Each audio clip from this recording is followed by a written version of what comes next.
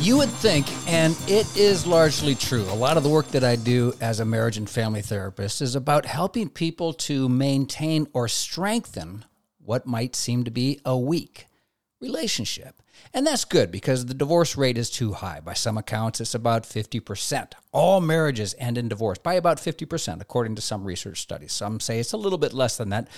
But either way, there is a great deal of pain that accompanies a demise of a relationship. But here's what's interesting sometimes, and even I forget about this. As a therapist, sometimes my job is to help or illuminate the reasons why people are staying in unhappy or destructive relationships. Destructive emotionally, psychologically, mentally, spiritually. Believe it or not, these destructive relationships are far more devastating and more common than you might realize. And maybe, in fact, you're in one of those destructive relationships. And maybe despite everybody's best efforts, those family members, those close friends going, hey, why are you doing this? It's terrible. You seem miserable. Why are you staying? And then you look at the relationship and you say, well, I'm staying because, well, you don't know why you're staying. But there are reasons. And sometimes if you can actually understand the reasons why you're staying in a destructive relationship, that might equip you, believe it or not, to say, you know what? It's no longer valid that I submit myself to this kind of abuse. I can leave. Now, as a therapist, every once in a while, somebody comes to me and says, Joe, should I marry this person? Should I divorce this person? Should I break up with my boyfriend? What do you think? And I say, it's really not my job to tell you what to do. It is my job, however, to help illuminate and look at why you're doing what you're doing. Once you understand all of the reasons why you're staying or why you want to leave this relationship, then you can make the decision. You've got to own that responsibility. And that's what I want to do right now. I came across an interesting article by Randy Gunther, Dr. Randy Gunther, in Rediscovering Love. And this was found in Psychology Today. And she wrote some great points. And I think, yep, I agree with that, and that, and that, and that. So I want to talk about some of these reasons that she and I both think that you might be staying in a relationship that really is not healthy for you.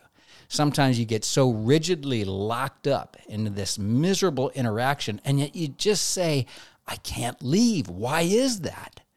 And again, even though on some level you say, yeah, this is not good. Why am I doing this? But if you can get to the root of it, why you're staying. Or maybe if you can help somebody else get to the root or help them to understand why they're staying when they really shouldn't be, then I'd say you might be really serving them well or serving yourself well. Now, what might be the first step? Before I get into the psychological reasons why maybe you should consider leaving a relationship, but you're not, I want you to think about this, what God says about your relationships. And I know this seems counterintuitive perhaps to you unless you're really steeped in Christianity. But Paul says in Romans, and Jesus says this too, right? Bless your enemies. That's really the root. That's one of the things that really separates Christianity from other religions is to really bless those who are hurting you.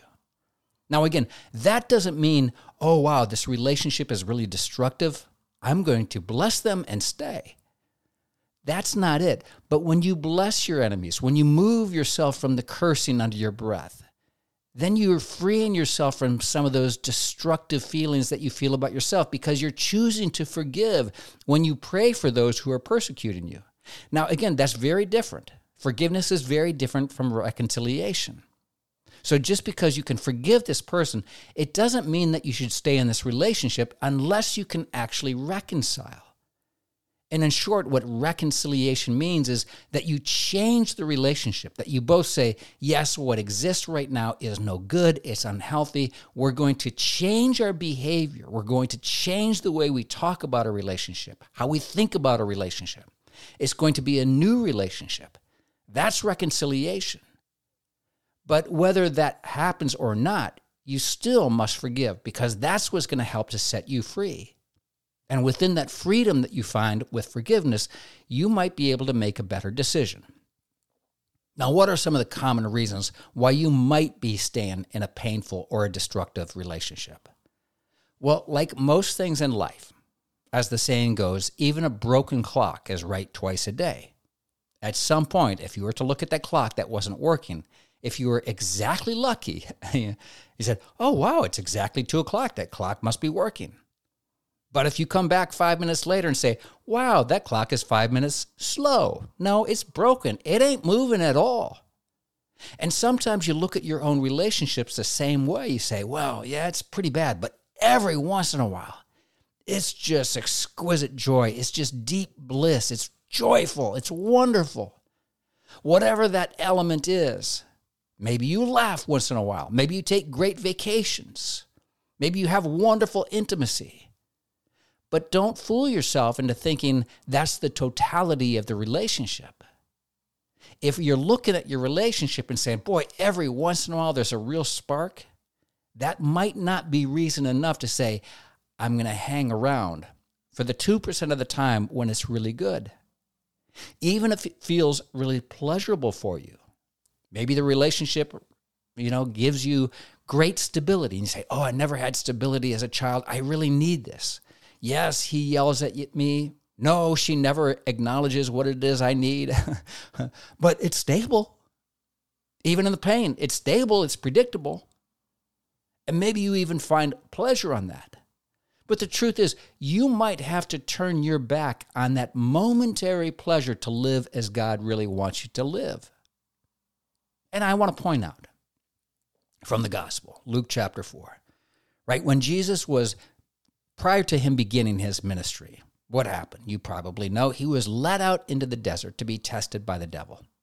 And one of the things the devil did is he said, look at this. He took Jesus up onto a high place and said, look out over the world. Everything, all this splendor, it is there for you, for your pleasure, to serve you. I will turn it all over to you. Just worship me. Nah, that ain't going to happen. Obviously, Jesus said, no, I'm going to worship the Lord, my God. And sometimes you might have to look at those things that you're worshiping within the relationship. And if you got to say, you know what, it's actually not in line with my values, it's not really enough, then you might have to walk away from those things, even if they seem to be giving you momentary pleasure. Because you might be holding on to what is inferior for that one thing that you say, but this is wonderful. We have a lot of money together. Or we do take great vacations, or whatever it is. Jesus said, look, if you really want to give it all you got, sometimes you got to be willing to walk away from what you've got. Jesus with the rich young man, he said, okay, you want everything? You want everything that I have to offer? Yes, I do, Lord. Yes, I do. Okay, go sell your possessions and give everything to the poor. Huh? Yeah, then all your wealth will be with me in heaven. Come follow me. What? And that might be what you're doing with this relationship, saying, well, I've got this, but is this really enough? Now, maybe you're thinking, well, this is it. This is the best I can hope for. And there might be reasons. That might be the reason why you're staying in this destructive relationship, because you just don't believe that there's something better for you out there. You might be living in that emotional prison because you've convinced yourself that you're just not worth more than this destructive relationship. Maybe those prior relationships, particularly those relationships that you experienced in childhood, where you were abused or neglected or not cherished or not heard or not understood, you now carry those beliefs into your adult relationship and say, well, yeah, of course I'm not heard or understood. Of course I'm not cherished. But that's what I deserve because that's what you learned as a child. But you may be underestimating your value. For sure you are. From a godly perspective, Jesus reminds you, Matthew chapter 10, you can read this. He was talking about worry and anxiety and getting all your needs taken care of. And he said, hey, what's the price of a pet canary? Few pennies, right? And God cares what happens to it, even more than you do. But here's the caveat. He pays even greater attention to you, down to the last detail, even numbering the hairs on your head. See, God looks at you and he says, you are a magnificent creation. You are made in his image. So if you have these thoughts, well, that's it. This is all I deserve. I deserve this punishment. I deserve this harassment, this neglect. It's not true. You've got to come against that false belief. Because if you were never exposed to a quality relationship as a child, if you were never treated with that kind of love and dignity and respect, then you have a false belief about your value now. Sometimes you stay in destructive relationships because it's just familiar. Again, it's not uncommon for you to be attracted to somebody and even marry somebody who say, wow, he reminds me of my dad so much. Guess what? Even if dad was neglectful or yelled a lot or was abusive, sometimes we are attracted to something because it just feels familiar. And if you were attracted to somebody and married to somebody and said, well, yes, very familiar. Well, the brain likes familiarity. On one side, it says, oh, wow, this is very comfortable, but you're really in a lot of pain. Yes, but I recognize this pain. And so you never move from it. You know, you can get comfortable even in the pain because that's what you experienced when you were young and you had no power to change that. And now as an adult, you still think, I have no power to change that. You don't think you have any expectation to actually be separate from that pain. And so you don't have the courage to face that separation because you're not only leaving this person in your adult life, but what you're doing is you're walking away. You're having to acknowledge and accept the fact that that's how you were treated as a child. And that in itself can be so painful that it can keep you in this destructive relationship right now. Now, Paul the Apostle in 1 Corinthians, he was speaking specifically to the church and talking in tongues.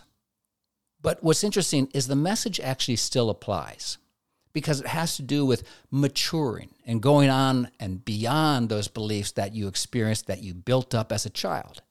And Paul said, to be perfectly frank, he said, I am getting exasperated with your childish thinking. He said, how long before you grow up and use your head, your adult head? He said, it's okay to have that childhood unfamiliarity with evil. He said, a simple no is all that's needed there. He said, but there's far more to saying yes to something. Only mature and well-exercised intelligence can save you from falling into gullibility.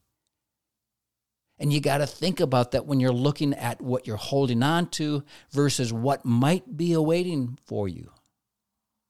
That mature, that loving relationship. Sometimes you have to let go of the childhood belief, oh, this is enough. This is all I get.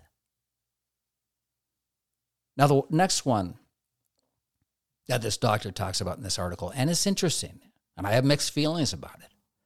But there are times that you're in a relationship and you stay in a relationship because you know that if you were to leave, you might be saving yourself, but you can't bear the pain that it might be causing other people.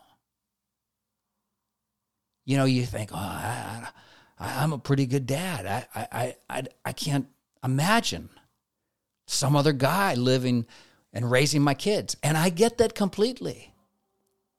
And that can be an honest and a sincere and a valuable, actually, idea to hold on to. It's like, wait a second, I actually am responsible. I brought these children into the world.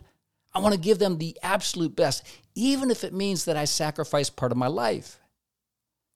Now, again, this is very complicated because I'm not suggesting that if you're in an abusive relationship, it's like, well, I'm going to hang in there for the kids. You're not doing your kids any good if they're watching you being beat up or abused. You think you're protecting them, but maybe what you're doing is enslaving them, is showing them an example. It's like, yep, this is what I deserve. And so they might think, well, maybe that's what I deserve as well. But again, you've got to move on. I'm not saying it's easy. I'm not here to say you should leave that relationship or you should stay in that relationship. But I want to illuminate why you're doing what you're doing. Because if you think you're staying in a relationship to protect somebody, maybe you are, and maybe that's valid. But maybe staying in a destructive relationship isn't protecting them at all, but subjecting them, these children or other people around you. Sometimes you've got to live your life and say, God, what do you want? Yes, I don't want to disappoint my parents, but maybe that's what I've got to do. Maybe your parents say, no, you got married, you got to stay in this miserable relationship. After all, that's what we did. Maybe not. Again, I don't know. I'm just here to help you look at your relationships. Paul says, and again, in Galatians, he said, until the time when we were mature enough to respond freely in faith to the living God, we were carefully surrounded and protected by the Mosaic law. The law was like those Greek tutors, Paul says, with which you're familiar, who escort children to school and protect them from the danger or distraction, making sure the children will really get to the place they set out for. And I get that sometimes you enter in a relationship and maybe you're dating, maybe you're engaged. Maybe it's a friendship and you say, yeah, this was good, but you know what? Now I've got to look at things with my mature head. Maybe this destruction isn't or good for me.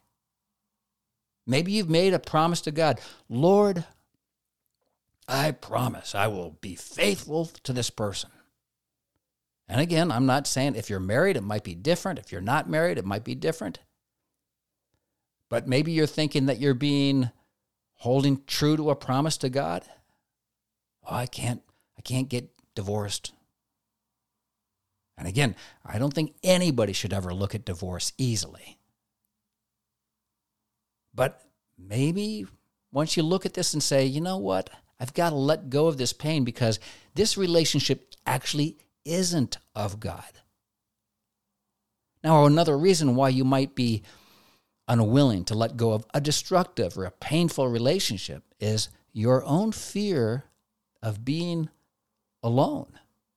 None of us are meant to move through life alone or isolated. There's greater anxiety when you feel separated or alone. There's greater depression. And maybe you're thinking to yourself, understandably, I just can't bear the heartbreak. Even though this is a loveless or a hurtful relationship, I just can't bear the idea of being alone. But here's the good news. You are never alone. Not when you really embrace your faith. Not when you really embrace the things that God says. Because what he tells you is, I will never let you down. I will never walk off and leave you. That's why you can boldly quote, God is here, ready to help. And the writer of Hebrews says, I'm fearless no matter what, who or what can get to me. And so if you're staying in a destructive relationship because you think, I just can't bear to be alone, you're not. You just have to strengthen that belief, that faith. You have to see God right there with you.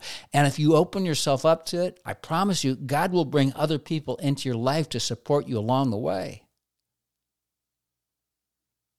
Now, another reason why sometimes you might stay in a relationship, and I've seen this quite frequently, where there's addiction, whether it's drugs or alcohol, and you actually form a relationship around and form an attachment based on that codependent relationship. Like, oh man, he is so sick, I've just got to stay here. I'm his rock. I'm his only avenue to sobriety, to get clean. You're fooling yourself. You're fooling yourself. That relationship is based on unhealth, not health. But sometimes that's so attractive because you see yourself as important, as valuable, as necessary. As long as that person is really sick and you see yourself as the person who is there to heal that person and their life. But good luck with that. That's a real challenge. And you have to look at your own sickness if you're looking at your relationship and your role as savior to that person. You know, we've got a savior. We don't need another one, and it's not you. The truth is sometimes, and this is what, it was very startling, and sometimes for people, it's still startling. When Jesus said in Matthew 10, he said, hey, I haven't come here to make life cozy. I've come to make a sharp knife cut between son and father and daughter and mother and bride and mother-in-law, cut through all these cozy domestic arrangements and free you for God. And sometimes you have to free yourself from that destruction, the codependency, so that you can be free to live in freedom and health. He said, well-meaning family members can be your worst enemies. And you might be your own worst enemy if you think, oh, I've got to stay. Well, guess what? A lot of times what happens in these codependent relationships is the person does become sober or clean. And now what's your job? Now what role do you play? Oh, you don't need me. And sometimes relationships, believe it or not, fall apart when people no longer depend on that codependent, unhealthy relationship. But remember, you are offered something so much greater, a greater attachment, an attachment to health and holiness. And that's why God says, I want you to relax, to not be so preoccupied with getting, so that you can respond to God's giving. God wants to give you the very kingdom itself.